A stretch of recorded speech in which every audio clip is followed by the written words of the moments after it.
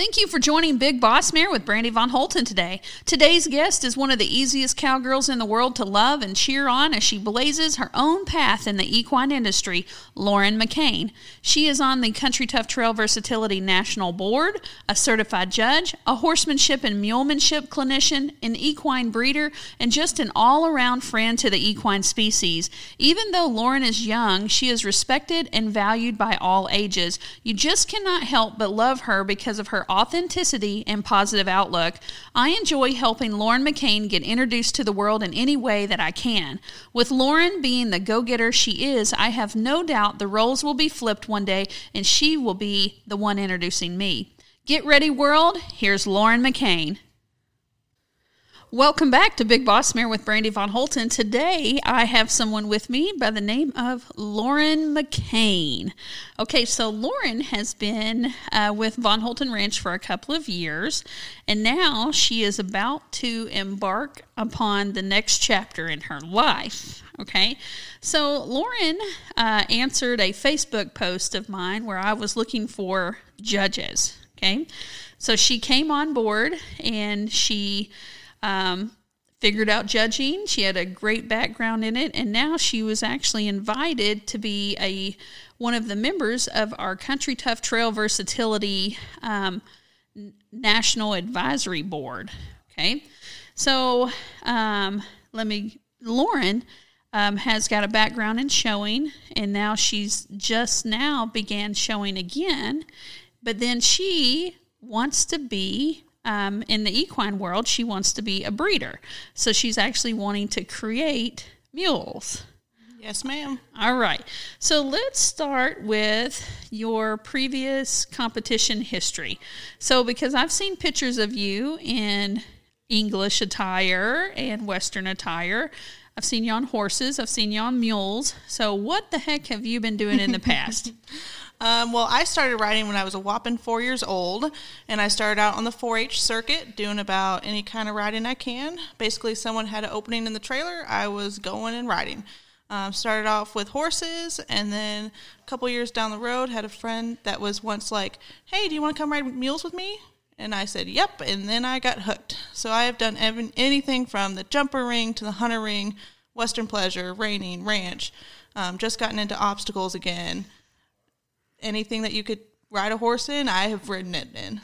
Well, and you know what? I told everybody that you had answered a Facebook post about judging, but I actually knew you before you started judging for us because you had competed here in extreme cowboy racing on a mule. On a mule, yep. That was our first competition, actually. Okay, and it was here. So it's kind of weird. Like I feel like a lot of times I'm kind of like a collector of people, you know, and we get to meet all sorts of people, and then they, like I have one lady that she came to train with one of it's a clinician that comes here. His name's Lee Hart, and she only came to Lee Hart's clinic for a couple of years.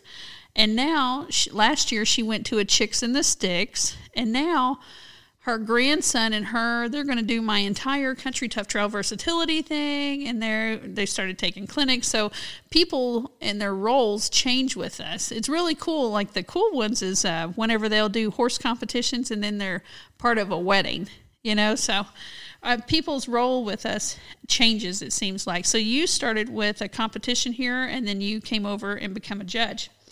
So tell it why do you have this passion towards breeding? It all started out because I had a very good friend of mine that was breeding paints, and she was kind of going against the norm of breeding and trying to better the breed. And it was really cool to see her try to match up these mares and these studs together to try to improve this breed. So that's kind of where my passion really started, was trying to make these horses these better equine partners for us and improve their attitudes, improve their longevity, improve the gaits, the way they move, and the fact that it all starts with a mare and a stud, and you're in control of that. Like, that just was really, really interesting to me. Genetics played a huge role into that. So that's where it kind of started. All right, so we're on a 3-week rotation here. We have one where it's someone for the equine industry. The second week is someone that's not from the equine industry, typically like a business leader. And then the third week is myself, where I talk about a topic that is near and dear to my heart. Okay, so for the people that are listening to this that are not equine people, let's explain what the heck a mule is. So a mule is part donkey and part horse. And a mule is the fact where the dad is a donkey and then the mama is a horse or a mare. Okay. All right. Now, what happens if you switch the roles if you have like a male horse and a female donkey? We call that a henny. Okay. So it has like a completely different name. Completely different name. Have you ever rode a henny? I have ridden 2 hennies. Okay. Like, dislike, what you think? Anything? I wasn't a huge fan of them, but the mule industry right now is just starting to putting nice mares with nice jacks. It used to be like if you had an old broken down mare in the back pasture and might have gotten in with your donkey and created a mule. We are just now, and that's what is exciting about the mule industry, we're just now starting to produce these amazing mules with some amazing mares. Hennies haven't gotten to that point. So they're still kind of backyard breeding. There are some breeders out there that are some really trying to push hennies. So the hennies that I rode, I don't think were from the best stock. Okay. All right. So just so if you're following me on Facebook or if you've seen us on our website or Pinterest, I actually have 2 mules. I have a Missouri Foxtrotter mule named JoJo. And then I have a much taller one that is a Tennessee Walker mule, and her name is Coco. So a lot of people, I've had people in my life that were completely against mules because you're actually breeding 2 different species of animal. Okay, so like a horse has 64 chromosomes and a donkey has 62 chromosomes. So whenever you blend those 2, you end up with an animal with 63 chromosomes. So what does that mean for a mule? That means for a mule that they are sterile. So they cannot reproduce. So them being a hybrid, they could not go then and have a baby or make a baby. Okay. Well, my mule JoJo sure is trying. Okay. Trying's half the effort. Yeah, JoJo, you know what, I write children's books, and in JoJo's book, I had to make sure and keep it PG, but he loves the ladies. Like, if one horse is mean to him, then he's like, I love her. Okay. JoJo loves the ladies so much that I got a piece of my tack called a latigo, which connects to their girth that goes underneath their stomach to hold the saddle on. I was just jacking around on Facebook, and I found one that has pinups. So JoJo has pinup girls on his latigo. I thought that was great. And luckily, everybody's covered up and everything. It's pretty funny, though. But anyways, and he is such a character. JoJo actually drinks beer. Does he really? Mm-hmm. It's got to be Coors Light, got to be cold, got to be from a bottle. Oh, okay. Does he tip it up? Yes, he does tip it up. Oh, that a boy. Yeah. A shotgun one. Oh, my God. And then Coco is not... she is not the animal that he is. Coco, if the sun is behind us and it's making our shadow, her shadow scares her. So the other day she saw her shadow and she's like, oh, heck no, that thing is following me around. What is this? And then she moved her own ear, and I promise you that mule dropped down and 90-degreed me so freaking fast. And then I'm over here like, you're afraid of your shadow. So it was going to get her. Oh, yeah, most definitely. So tell me, what are some differences in training a horse versus a mule? So the difference between training a horse and a mule is going to be the fact that you can't bully a mule into doing anything. So some horses you can kind of, after hours and hours and hours, you can bully them into doing a situation or just force them into doing it. A mule you can't. All right, so you can't bully them into something. So give us an example. So, like, I'm big into obstacles. So, like, say you're going to a bridge. A horse, they might be like, I'm not sure about this, shy away a little bit. Well, with a little bit more leg and effort, you could just probably get them across it. A mule, you have to make it their idea. So you have to be like, oh, no, this bridge is going to be the easiest way for you to cross. It's going to be the quickest point from A to B, and B being the stall. Okay. All right, so this sounds like the way I get my husband to do things. I've got to make it his idea. So I've had a lot of people compare that, actually. A lot of clients have been like, oh, this is how I talk to my husband. I'm like, okay. Got to make it his idea and be like, honey, you know what? That if we had a boarding barn, then, I wouldn't have to go catch the horses all the time. We could just get them up the night before. Man, that sounds like such a good idea. Man, if only we had a boarding barn. Gosh. Oh. I'm joking. Everybody always messes with my husband and I because, like, I was a heavyweight fighter, and they always joke around and say, I bet she wears the pants in the family. And I'm like, you're so dumb, because I make David homemade bread. He opens the door for me every time I go. I mean, like, that stuff doesn't bleed over into our relationship at all. So anyways, okay. So tell us about their ears. Like, what's the deal with the ears? So they get that, it's them being a hybrid. They're really a mix of both the donkey and the horse. So they get more of the donkey ears. Now their ears won't be quite as big as the donkeys, but they'll definitely get there. Okay. And you know what? My experience with mules is that they love me to dig up in those things. They want me to love on them and rub them, and they want me to touch their ears. Is that the way it is with all mules? Yeah, so I had an old cowboy once tell me, if you want a mule to be your friend, go scratch their ear and their butt. Oh, okay. And that is 10 out of 10 way you'll make a friend. Scratch my ear and scratch my butt, and we're going to be friends. Friends for life. So, Lauren, tell me, whenever we started, I enjoy co-teaching with Lauren, and we began doing clinics together, which has been really nice because they're shorter clinics, and it's really nice to be able to have another person to bounce ideas off of, and one person can go set up stuff, or, it's kind of nice because I can have Lauren go and help direct someone in like an activity like where we're working on transitions, and then I can go over and talk to people about things that I saw that they needed to work on their run that they just finished. So, Lauren, you have now started teaching clinics all by yourself. All right, so pros and cons of co-teaching versus teaching a clinic all by yourself, other than the obvious of you don't have to split the income. Yep. Okay, so that right there is a lot nicer. So tell me the different, like, pros and cons.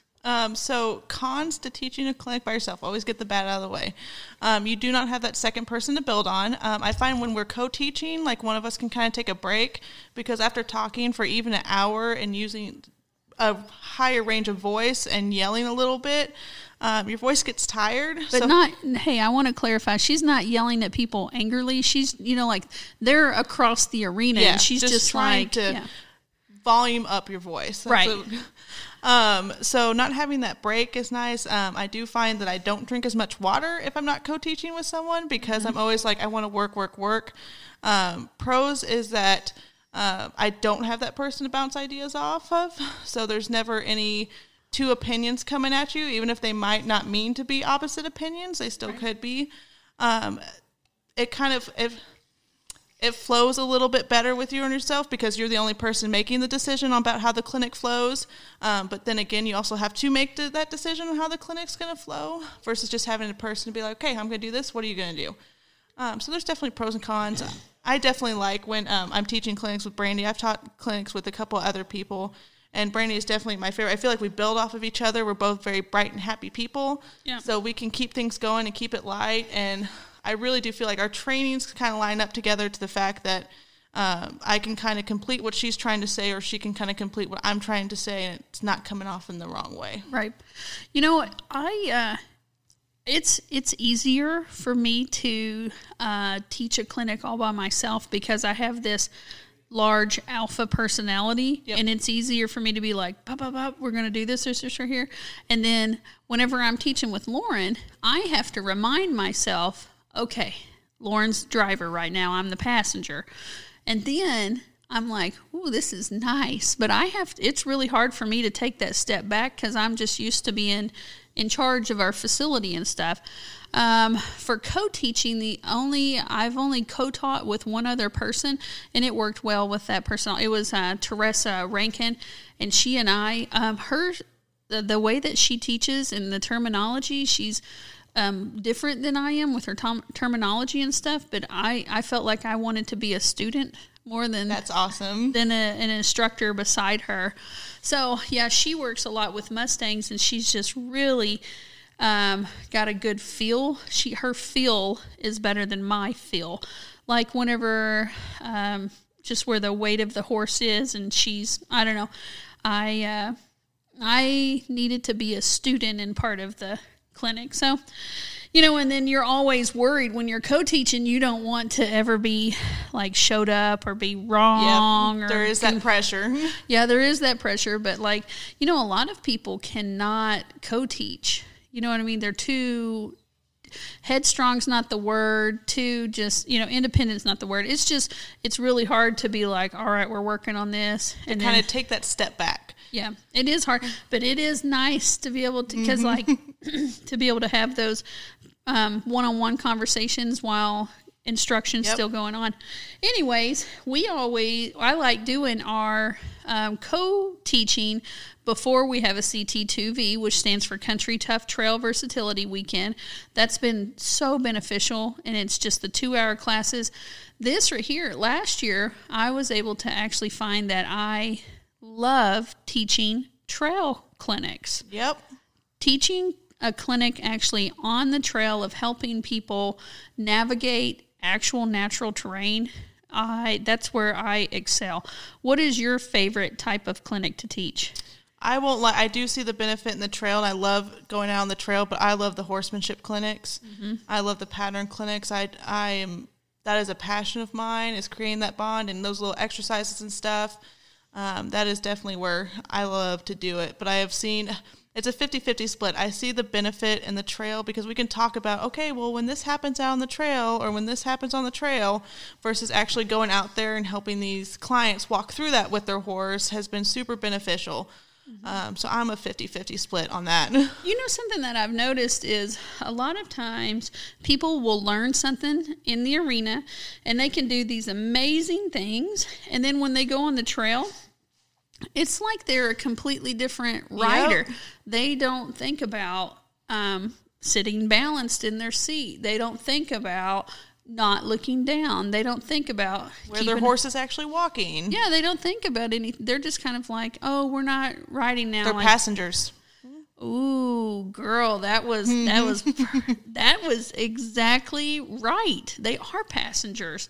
So I like teaching on trail because it feels like instead of having 2 different languages that your horse has to know, then it's just one. Yep. Yeah, correct horsemanship on the trail is great. It's something that's besides mounted archery, which mounted archery is very specific. I really love teaching that. But trail classes are my favorite, and Western dressage. Yep. Yeah, I like, what a weird combination. And I do this. My favorite dressage animal is my Tennessee Walker Mule. My favorite mounted archery animal is my Missouri Foxtrotter, and my favorite trail animal is my quarter horse. So, and what's funny is mules are supposed to be good on trail. They're supposed to be the trail bosses. Oh, yeah. No, JoJo's fancy. And then Coco, she drops it down in 4 low every time we go up a hill. And I'm like, I'm going to fall out of the saddle. Like, go faster. 16-hand mule, just dropping it down. Oh, my God. It's literally like somebody's videoing us, and they put it in slow-mo. And I'm like, I have to reach up and grab her breast collar because I'm falling. I'm sliding backwards, and I'm like, Coco, go. So, all right, mules. Have you ever had one that was not good at something? Yes. So the first mule I actually ever bought, was from a friend of mine. And I will tell you, the first thing I do is I go up to pick up this mule, and it takes me 7 hours to load her. Oh. Yeah, first mule I ever bought. And I was like, what did I do? And then this mule was she was only halter broke. So I did all the groundwork, and she hated arena work. Hated it with a passion. And I love arena work. I love working in the arena. So she would get so sour and so mean in the arena, but as soon as you took her out on the trail, she was happy as a clam. And her current owner trail rides her all the time, takes her camping. That's her go-to mule. Okay. All right. Well, my first mule was JoJo, and JoJo had he had been rode a lot one year, and the next year just a few times, and then the following year Like they just got on him twice in the pasture. So, we had to work on some stuff. And then he put me on the ground. He put my husband on the ground. He put my husband on the ground on the second day that we owned him. Oh, nice. Go JoJo. JoJo's mane is completely roached, which means shaved off. And I thought JoJo was going to be just like perfect, so I put David on him bareback. Oh. And then a cat ran out from underneath. A scary, vicious, mule-eating cat. Oh, yeah. I'm so sure. he bucked David off. We just laughed. Oh, my gosh. That story, actually, the complete story makes it into JoJo's book. Okay, so he put David on the ground once. Then I've actually hit the ground twice from JoJo. So one time we were into grass over my knee, like that high of grass, and my dog, who's a blue heeler, who is obsessive compulsive about being super close to me, she ran underneath his stomach in that tall grass. So he put me in the dirt and then proceeded to chase her for like 15 minutes to try to get her. And then the other time that I came off of JoJo was last year. We were cantering circles, and my saddle came off, which that was awkward because everything was great. Then I'm over here like, am I falling? I think I'm falling. Then Why is my mule over there? I'm like, I'm falling off. What is going on? Then I'm like, oh my God. And then the saddle's like a wreck because it was just my Latigo that came undone. Oh, but boy. Yeah, but he was fine. I mean, it was like, he just stopped and like looked at me, and I'm over here like, dude, Did this really happen? So I don't blame him for the dog. And most definitely don't blame me for my saddle coming off. Good God. The Latigo just came undone a little bit, and I just came off. But other than that, I've had a great experience with my mules. They have such a personality. Like, my horses are more like I view them more like a tractor, like a piece of equipment that I have to do something. But the mules, I view them as like a dog, like a bigger dog. They, like, love you. So, What is your experience with horses versus mules? Well, that's kind of why I switched over to mules. That's what really drove me to it. Was I rode this big mule named Price, and I took him to a show down in Springfield, Missouri called Ozark Mule Days, and it was our second show ever. And we walked in to do the keyhole race, which they drew the keyhole down at the end of the arena. So basically, run down and turn around in a circle, and they drew it. They put it down in white baking powder. And you kind of know where this is going. So I'm just trotting on down, and I'm just happy as can be. And we get down there, and he spooks at the white powder. It was going to get him. And then we finally get in there, turn around, and the dirt he kicked some of the white powder. Oh, and he absolutely lost it. Took off with me. And that's actually how I got hooked on mules. As messed up as that sounds, he had just such a personality. And then I got off of him, and he was so ashamed. Like, he was so sorry that he ran away from the scary white powder. And I was like, oh my gosh. He just wanted to crawl up in my lap. He was like, I'm so sorry. And I was like, afraid of a flower. Yeah, I was like, okay, buddy. So I'm going to build, they just have personalities on them, and I love that. Each mule is their own mule. There's never going to be two mules that are the same mule, and you just have to, it's like a little challenge for me. It's a puzzle. Like, that's how I think about it. It's a puzzle of what can I put the pieces together to get this working relationship with them, and I love it. It always keeps things interesting. Okay, so, all right, so Lauren teaches clinics. She's competed in the past, and then you just competed recently, so tell us about that competition. Well, and how did it feel to take that gap off from competing and then going back into it? So the last time I competed, I was not teaching. I was not any sort of professional. I was just kind of a nobody in the background, and I loved it because no one really knew who I was. And I went and competed at the Houston Livestock Show, Mule and Donkey, which is probably some of the best mule trainers in the USA go to that show. And it was definitely weird because I had to compete in open because I get paid. And I was going against mules that were probably $30,000, $40,000 mules, clipped up show mules. And I show up with my mule, my client's mule, who I love to death, unclipped with no tail. And we did not have the fancy saddles or anything like that because I just wanted to show and rip the Band-Aid off. I love showing. And it was definitely terrifying. Like, I was terrified. I was like, so many people are watching, and people actually know who I am, and they will be judging me, and yada, yada, yada. And I went in there with, I'm a big believer that when you show, you don't show for ribbons, you show for good rides. It's how I was raised, and I'm very thankful for that. So I went in there, and our first class was our trail pattern. We aced that. I came out of there super happy. And then second was ranch pattern. We did that, super happy. And then I have a really big passion for reining. And we went in there and absolutely best ride I've ever had on this mule in front of all these people. It was live stream. My mom was watching. I came out of that arena crying, happy, happy, happy tears. I was texting her owner saying, we just had the best ride. I couldn't believe this. People kept asking me if something was wrong. And I was like, no, everything's right. Everything. It was just one of those rides that you work for. And I will try not to cry now. But then they announced that I placed 6th, which is a huge deal at this show. And there was just even more tears.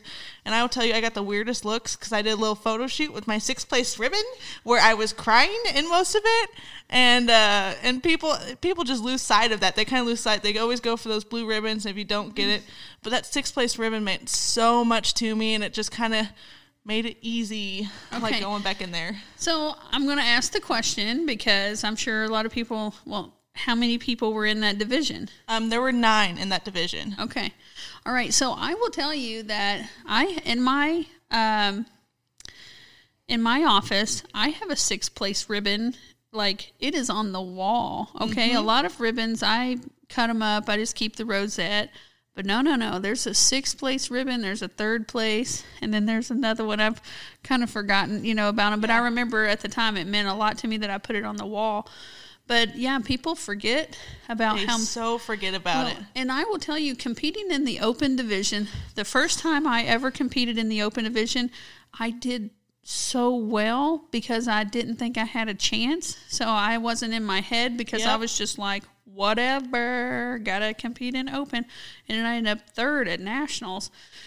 And I think there were 7 or 9. I mean, it wasn't like I beat 50 people or nothing. Okay. I think it was a single digit. And if it wasn't, then it was like 11, but I don't care. That 3rd place ribbon felt just for me to place above anyone.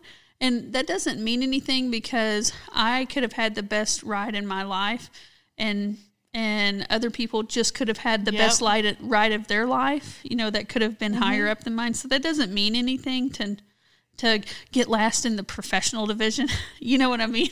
And judging is so subjective. I mean, it could, like, your judge could simply not like the color of horse you're riding or the color of mule or didn't like one thing you did. And it was just a cool experience because the mule I was riding is one that sums up my training. I have had her in training with me for 3 or 4 years. So she is, all her flaws are mine and all of her positives are mine. And the fact that she went in there and she hasn't been shown either in probably about a year and a half and performed that well with my training on top of that, and then I didn't get in her way. That's my baby. That's my baby. Oh my gosh. I was crying, texting her. And I don't like crying in public. I do not like showing emotion. And I was bawling in front of all these workers that were just like kind of staring at me like, what is wrong with her? Well, and I feel comfortable being able to say this to Lauren, but you know how some people cry and they're pretty? Lauren's not a pretty crier. Sure, no. I'm that person, like, I try to, like, stone face it, and I'm like, I'm not going to cry. And then I just turn into a blubbery mess with snot coming. It's not good. Oh, yeah. So I'm one of those criers where my face turns patchy. Yes. And then, like, everything starts flowing, and then it makes me gag. Yep. Yeah. Well, and then I have people all the time, they're like, well, what's a pretty crier look like? I was like, there are pretty criers out there. Oh, yeah. It ain't me. Yeah, the one where they got, like, the little lip quiver and the one big tear that goes so all the way down and gets their shirt wet. And I'm like, snot, yeah. So, anyways, I understand. Okay, so let's talk about, you are now, instead of just breeding for mules, what else are you looking at? So I have a client that's bringing a Percheron stud into my barn to show and breed draft crosses with. And then we're also going to be seeing if an APHA stud has what it takes to become a stud. So we are branching out a little bit. All right, so APHA? American Paint Horse. Okay, Association. That's yeah. that last day. Okay, so, man, I don't know who's listening. I mean, because we have followers all over the United States and different parts of the world, but the draft cross horses around here are bringing so this is a grade horse. Grade means that it's not going to be registered, and it is half draft. Okay, draft horses are the big old Donkey Kong ones, like big thick, like the Budweiser Clydes. Yeah. Like they're draft horses. Yeah, but those draft crosses, well, they bring so much money in our area. Tell you, we just had our Boone County sale, our spring sale, and the highest draft crosses were averaging $20,000 to $30,000. Yep. And the ones that were lame, which means that they were hurt in some way, were about bringing $15,000. I wonder why. I didn't know they'd sell a lame horse. Oh yeah, there was. I'll show you some videos. Yeah, there are some. Well, some of them, like if they just on the injured list, you know what I mean? Or like that, it just needs to get fixed. They traveled a long way and Yeah. they're sore from the traveling. Like stuff happens. Horses are horses at the end of the day. But usually those horses at auctions wouldn't bring that price tag, but they're bringing 15,000, 20,000 price tags even with that.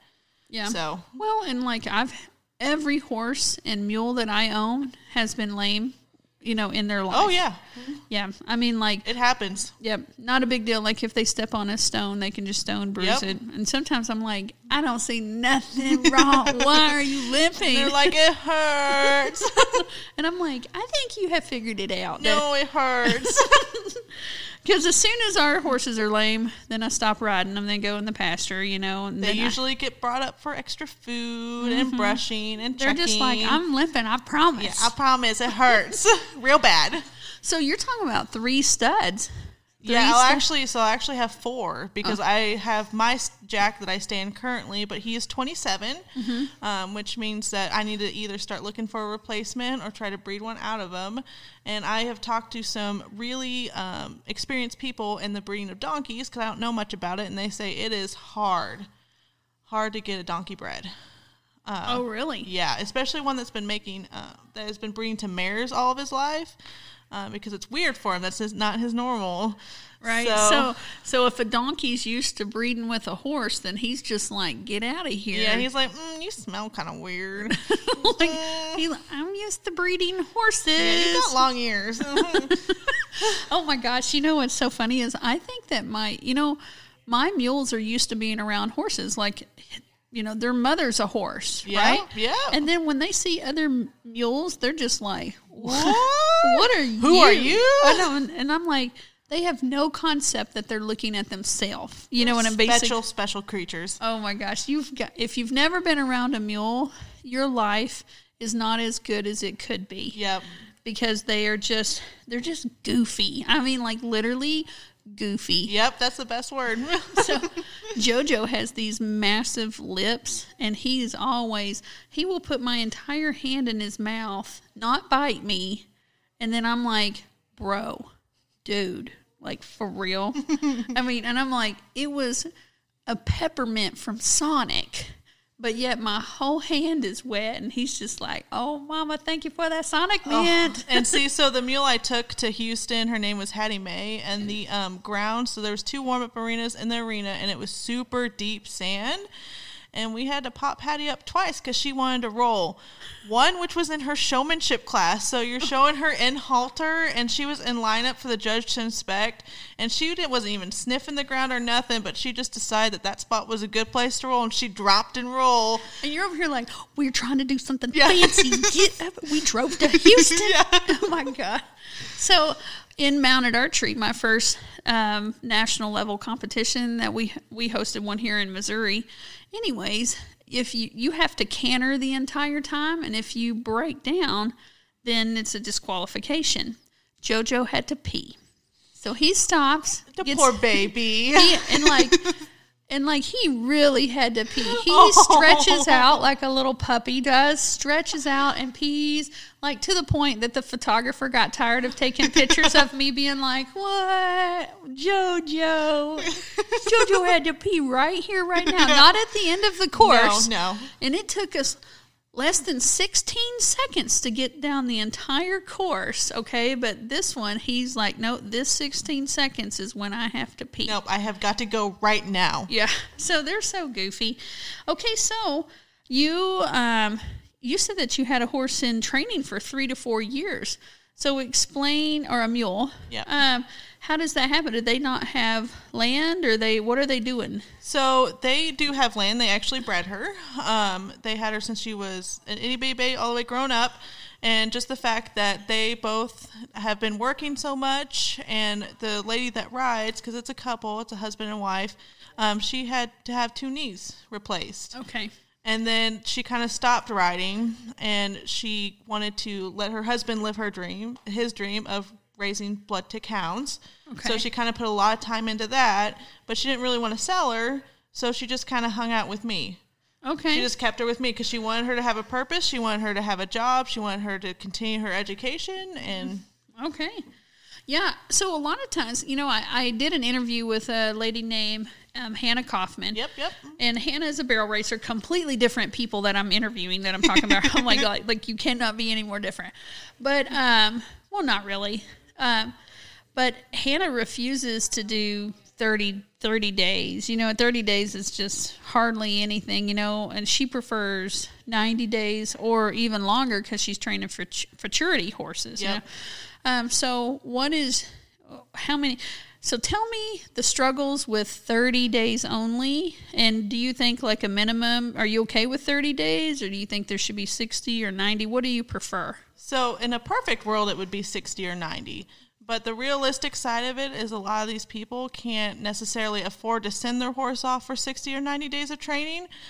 So 30 days, I do not take anything that has under probably about 6 months of riding on 30 days because I don't really see a point to it. I think it's a waste of the owner's money. And I tell them that. I'm very honest with that. 30 days, the struggle is that it seems like the first week you're getting to know the horse. The second week they're testing you. And then the third and fourth week you might be able to get something done. Okay. And that's hard. I have taken some really well broke out horses for 30 days, but we have that conversation with the owner up front about being very honest about what their expectations are, because that's a big deal for me. I'm like, what is your expectations for these 30 days? I like to base my training program all on what the owner desires, all what they want. And 60 or 90, so my colts, if I'm breaking something out, they have to be with me for a minimum of 60 days, prefer 90 days. Okay. All right. So tell me you're about to jump into this new adventure. So tell us about that, because whenever this podcast airs, she'll already have that in motion. All right. So go ahead and tell them. So I have been, for the past 5 or 6 years, working as a vet tech and doing the equine side of it, training, breeding on the side, end quotes. So with the help of some people and some pushing from the right people, I have purchased my first property, which has, with some partners of mine, has 16 stalls, indoor arena, outdoor arena, and 17 acres on it. So I will be making the jump to full-time equestrian, which is terrifying. And we will be focusing on breeding and training and doing lessons out there. And the thing that I am the most excited about are the draft crosses. I know. Not just because of their potential, their income potential, which is really cool, but those horses are beautiful and they are thick. Yep. But they're not like ridiculous thick. Like with draft horses, their hooves are so large. It's a very specialized farrier to come in, Yep. And so a lot of farriers won't work on draft horses. No, that hoof is just the same size as their face. But with a draft cross, it's manageable. It's just a much larger hoof. Yep. So it's like you're getting, the world's getting fatter, right? So it is kind of nice to have draft cross horses just because then they're able to carry our chubby butts around. Well, and it seems that these past 3 or 4 years, the big ranches have realized how positive the draft horses can be, that they can pull even bigger calves on them, and they last generally a little bit longer, and they're hardier. Mm-hmm. So it has really exploded in the ranch side of it, and then the draft cross market has just kind of taken off. Okay, so, and okay, so if I'm wrong, I'm wrong. But you know what? The bigger they are, the closer they are to heaven. Like they're sweeter. And like these little bitty horses, they're like close to the devil. So it seems like the bigger an animal is, and that's a very big generalization. And I know that there's going to be outliers everywhere. But our largest animal is just the sweetest thing that she could ever be. And it literally, if we stacked them up from tallest to shortest, it goes from nicest to meanest, that same line. Okay, so I don't know. It just seems like they're bigger, and they tend to be nicer. It seems like that's true. So I did because I'm a very curious person. I like to know the facts behind things. So I went into the depth, like, why does it seem like smaller horses are a little bit more feisty and the bigger ones are sweeter? Well, back when they imported all these horses over, they only bred the nice ones and the bigger ones because they couldn't manhandle them, versus like the smaller ponies, they thought they could manhandle them. I'm going to use the word thought because we all know that's not true.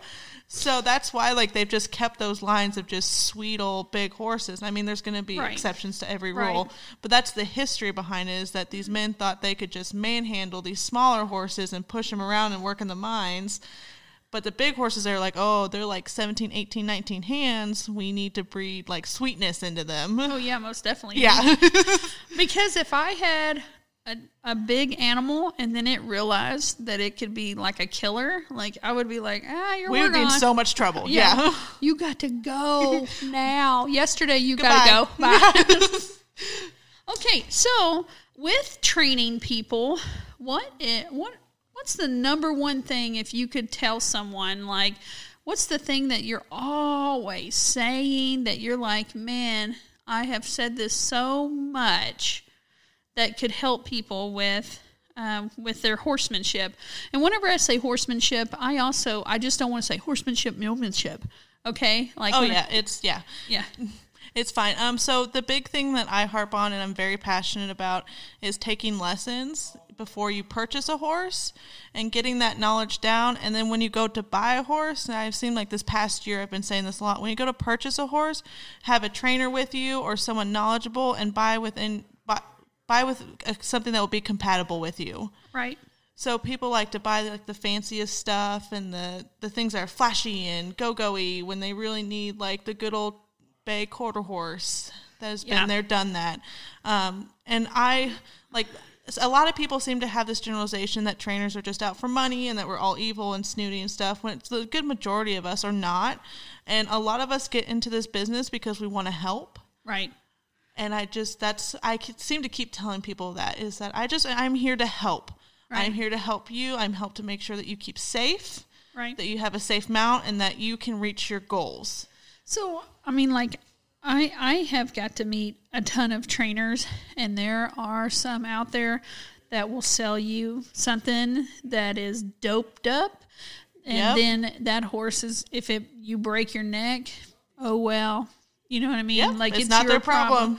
Yeah, there's some bad things that go on in the horse world, and then there's amazing things where I don't allow people to be in my life that have, if I ever see a trainer do something like that's in a negative step towards an animal or a negative step towards a person, and I don't mean, like, being, doing an over-under on them, getting onto nothing like that. But no, I mean like a legit bad step. Something truly astonishing. Yeah, they are out of my life. Yep. And they're not allowed back here, and we're done, right?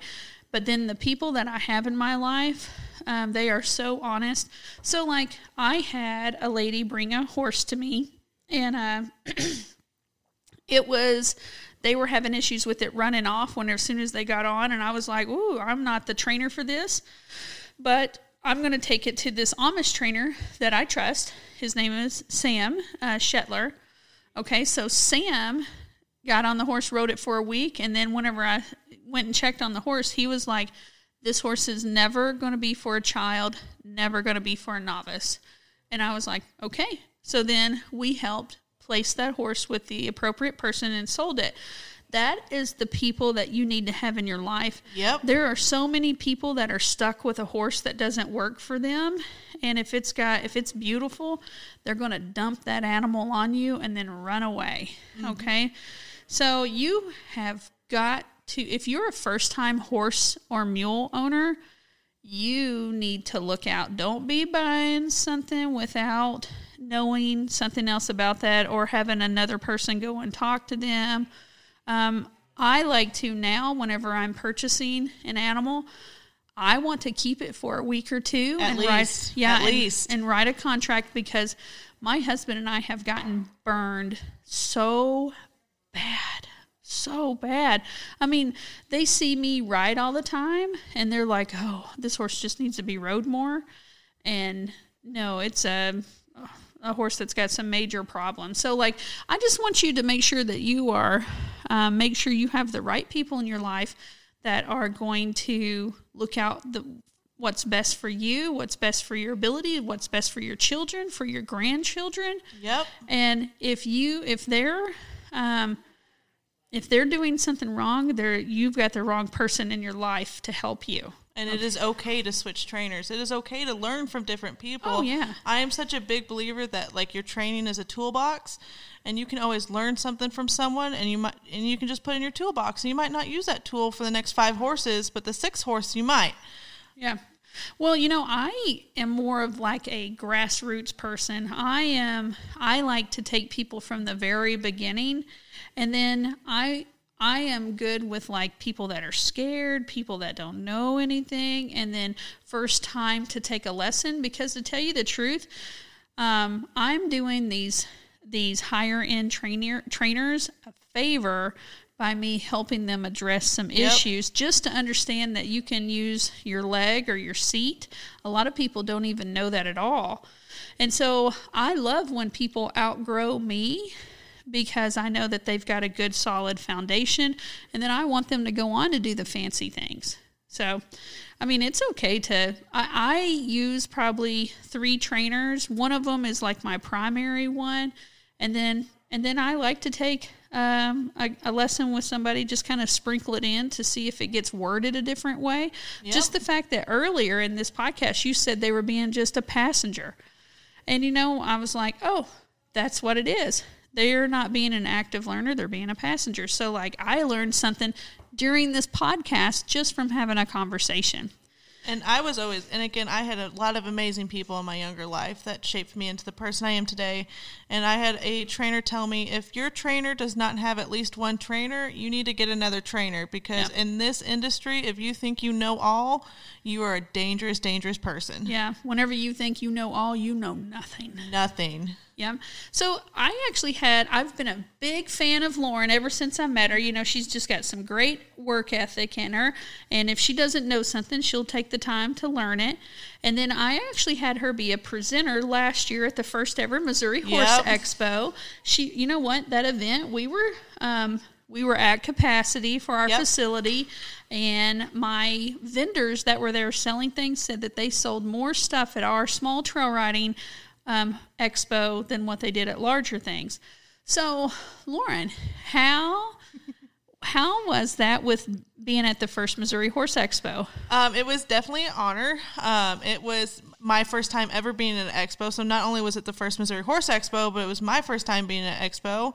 And it was an amazing experience, something I learned a lot about. I'm super excited for this year. Yeah.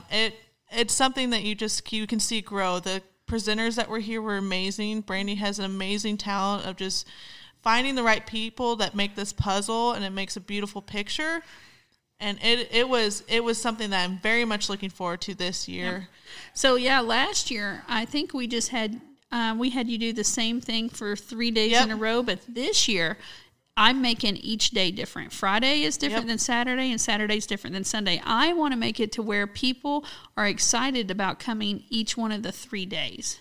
Okay. Which I think is an amazing idea. Yeah, it just means triple the amount of lectures and triple the amount of work and triple the amount of clinicians, but that's okay. It's okay. It's fine. It's okay. You know. I know.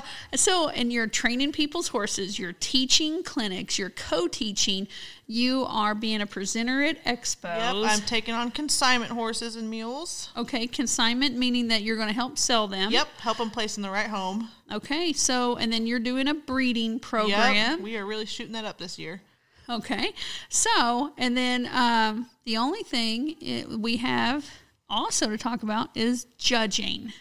Okay, so Lauren has been, she's a very dependable judge, and she's a very fair judge. So tell me some of the behind the scenes things that you love and things that you hate, okay, about judging.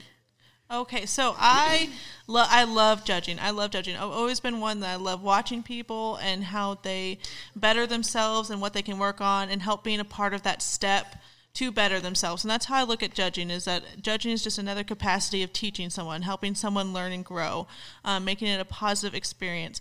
So something I love about judging is the fact that I do get to see these competitors grow, and I get to see how hard they work. And if you don't think your judges notice that, they do. And it is something that I very much admire, and it moves me to better myself. Some of the cons of judging are the facts that you might be out in the woods for like 3 hours. And some things have to happen. And the fact that sometimes you don't always make everybody happy. Okay, and I'm very much a people pleaser. Mm-hmm. I want to help everybody, and sometimes that help is hearing something that they don't necessarily want to hear. And I don't mean in a rude way, but that something needs to be improved upon. And the fact that you can see the disappointment in their face. Oh yeah, I hate and crushing. Sometimes, yeah. I don't mean to crush people. Sometimes I've said something, and you know what? It stuck with them for years. Years. I've had people that, oh, girl, this has happened to me twice. Okay, and I don't even mean to mess up, and I didn't know I messed up until someone else told me that I had messed up, okay, because it had just crushed this person. Okay, are you ready? Here we go. This is Brandy crushing the life of people. Confessions 101. Oh, my gosh. I had people that had competed in novice, and then I was just like, hey, you need to compete up, okay? So the way that was me, that to me, I was just like, dang, girl, you're doing so good. Let's move you up. The way that it was, but you know, what you intend and the way it's perceived are two different things.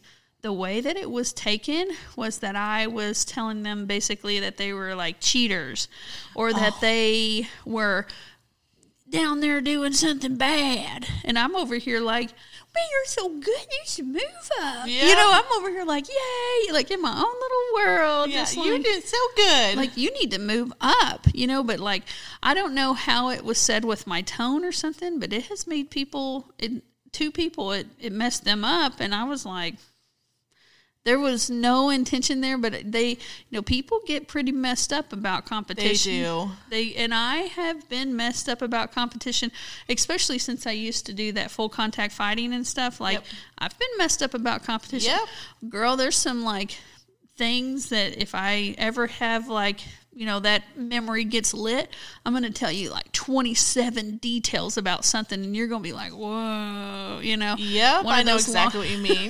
Like, I just got wrapped up into some stuff. And it's now with us hosting events and judging and doing the training, I try to be a lot more aware of how they're going to perceive stuff. But then at the same time, I've got to put that on them a little bit, because like they should have talked to me about it. Yep. And and it's something that I used to be a CHA certified, which is Certified Horseman Association. I was an assistant while in my younger teaching days. I'm a certified assistant with them, and they taught me something really great, which is you sandwich stuff. You do something good they did, something they need to work on, and another thing that they did that was really good. Mm-hmm. And that seems to have kind of doused the fire sometimes. Like, there are those times where I just really said something wrong or it was portrayed in the wrong way. Because all these judges out here, and I will probably group most of us together no matter what association you're in, we want to see you succeed. We want to see you go higher. So those words are just meant to help you improve yourself. Yeah, I have a blog on our website. It's vonholtonranch.com. And on there, underneath our trail and camping tab, there's something called Trail Talk. Well, in there, I post all of my old articles. Well, there's an article about putting the judge back on the pedestal. Yep. So, a lot of times, if you're a judge, people just hold you so high up on this, like they think what you say is such a reflection of exactly how they are. And then other people need to be nicer to judges. So it's like this whole weird dynamic with being a judge, because you have to make sure you don't say anything wrong. And then people have to make sure that they respect you and don't, because it's subjective judging. It is subjective. If you give them a 4 out of 10 and then they don't disagree with you, well, they don't get to argue with you about it. They just have to ask you, like, what can I do to improve? And then they've just got to take that and don't be like, well, you're wrong. Okay, so they've got to not do that. But then they've also got to be like, that's her opinion of a snapshot. Yep. So like, I don't know, judging, I actually try to not judge at Von Holton Ranch, because I'm the face of our facility, and then if someone ends up losing and it's by 0.25, they have not come back because they're just like, oh, she didn't want me to win, and I'm over here like, I don't even remember your run. Yep. Yep. I don't know. There's just like a whole dynamic, like, love your judges, ask them questions. Thank them. Yeah, thank them, most definitely. Don't come to them right after it and be like, do you remember on that 4th obstacle, did I turn to the left or did I look down? They're not going to know the specifics. No, after seeing 43 runs, like, it just runs together at the end of it, and you're just like, I'm tired. I usually have to pee. Like, I don't remember. And don't take offense to that. If a judge does not remember your run, just don't take offense to it, because there's just a lot going on in the day. So what's your end goal? Like, what's something that, all right, Lauren's in her 20s, so what do you want to do? But I know you're about to do it, get this breeding up and going, but do you have, like, something, like, I have big, big, big goals, that I'm wanting to do. And I don't even, some of them I can't even say on here right now. Ooh, super secret stuff. I know. I love it. So the big dream, which I always thought that it was just a far out dream, but it is becoming more of a reality, and we are taking steps in that way, is I am a big believer in veterans benefits and helping our veterans out. I do not feel like they get treated right. I come from a full family that has served, and I served for a very short time, and I know what it's like to sign your name on that dotted line saying that you will take a bullet for someone, you will take a bullet for a complete stranger. It's something that it sits with you, and I want to do therapeutic riding with horses, with equine, and kind of help our veterans out in that way, because the studies out there that how much horses and mules or any equine help people with mental illnesses or PTSD is astonishing. And there's only 2 facilities in the U.S. right now that do it, and they're booked out months and months and months in advance, and I just think that's unacceptable. Right. Well, with the suicide rates of our veterans, it's astonishing. It's so sad. Mm-hmm. And I've had some veterans in my life that have called suicide lines and stuff, and there was no one there to be able to help them, or like there wasn't like someone to be like, okay, you need to talk to someone. And I think that's totally unacceptable. My dad, during the latter part of his life, lived at a VA home, and when you drove up, you saw a sign that says the price of freedom is seen here. And that just stuck with me. Whoa, that's staggering. That's especially walking in there and seeing how the veterans were treated. It was like, wow. Yeah. This is unacceptable. And so I just want to make my part of difference, and I want to help as much as I can. And that is a big dream of mine. It's something that is really starting to become a reality and be able to be attainable. So, right. Well, I think, you know what? See, this right here is why Laura and I get along. You know, I had a pretty rough childhood, and now with my children's books that are agriculture based, I'm wanting, I mean, like the third book that's about to come out in my series is about how having a bad childhood does not define you as an adult. Yep. I mean, my first book was about how one positive person can make a difference in the world. You know, a lot of people think that it doesn't matter that they're here, that they can't make a difference. They can't change, yep. Well, and you know, I have had people come into my life and I have impacted them, and I've gotten to see the difference. And there's been people in my life, I mean, just the smallest thing, like my martial arts instructor, the why I moved here, you know, everybody always tried to get me to lose weight. You're going to fight so much better whenever you lose weight, right? Like, oh, you're going to be able to move so much better when you lose weight, right? Well, then my instructor was like, okay, so let's use the tools that you got in your toolbox. And I was like, well, that's weird. Oh my God. Love you. You're not trying to make me lose weight. So, I mean, like, yeah, they wanted me to be fit, and I had to, you know, I was always on my journey of trying to lose weight, but they accepted me for like, okay, let's see things that you do well. And then I did really well as a fighter, and like, I literally, like, as soon as I said those words to you, I could feel like this, like a weight is lifted off of me, you know, which is ironic that I'm talking about weight, but no, I can feel that relief now. And, you know, it's just really cool to see, you know, a lot of people that are Lauren's age, because you are, how old are you? 24. They don't know what the heck they're doing. You know, a lot of people do, though. You know, like, I hate whenever the world doesn't think that young people can do things, you know. But it is really cool because I do see young people that are so lost and they don't have a clue what they want to do. And then I see the high achievers. So, all right. So if you could, what is the one thing in your horsemanship that you wish that you could talk to your younger self about? That you would be like, oh, man, fix that. Mine is going to be, don't be getting jealous over what other people have that you don't. Because you don't know what kind of battles they're going through and how blessed you are in situations. And I've felt this a lot recently because I have had such amazing opportunities. And I remember just being eaten by jealousy in my younger years and being so hateful towards other people because they had something that I wanted. I couldn't understand why I could not have that when they were dealing with their own battles. Right. So that's the biggest advice, because I was just eaten up with, I missed a lot of opportunities because.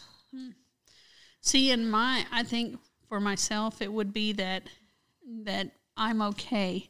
Like, I don't know, I never thought that I was really, like, good enough. And I would always try to achieve and achieve and achieve. Well, now achievement for me is kind of, it's a habit. You know what I mean? Because I'm used to putting in the work and like setting goals and stuff. So I'm going to keep the positive part of that, but how that like addiction almost to achievement was started was just because I was trying to get people's approval. And now it's just a habit. Now I enjoy it. So it's kind of like something started for a negative reason, but I keep it because of all the positives that come from it. So I don't know, like, that would be it. And I wish that I would have got into like I used to be into jogging. Wish I would have stayed with that. Stayed with the cardio.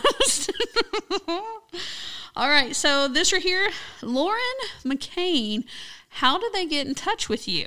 You can find me on Facebook on Graceful Equines, or you can edit. You can find me on Facebook at Graceful Equines, and that's will be the easiest way to get a hold of me. Okay, well, what if Facebook crashes and burns? Do you have a different way just in case? Do you have like Instagram or anything? Yeah, Instagram is going to be LG McCain. Also have a TikTok. If you're on TikTok, that is Graceful Equines. I'm slightly addicted to TikTok. Yeah, so am I. Kind of like a dirty little secret that you have that you're like, okay. I love TikTok. Like, Sometimes my husband would be like, hey, I'm going to watch TV. And I'm like, awesome. I'm going to go watch TikTok. And I'm like, I know I'm too old for it, but then I'm not. No, I'm slightly addicted. And by slightly, I mean I'm overly addicted to TikTok. But so you can totally find me on there, Graceful Equines. All right. Well, hey, I hope that you enjoyed meeting Lauren McCain right here on Big Boss Mare with Brandy Von Holten.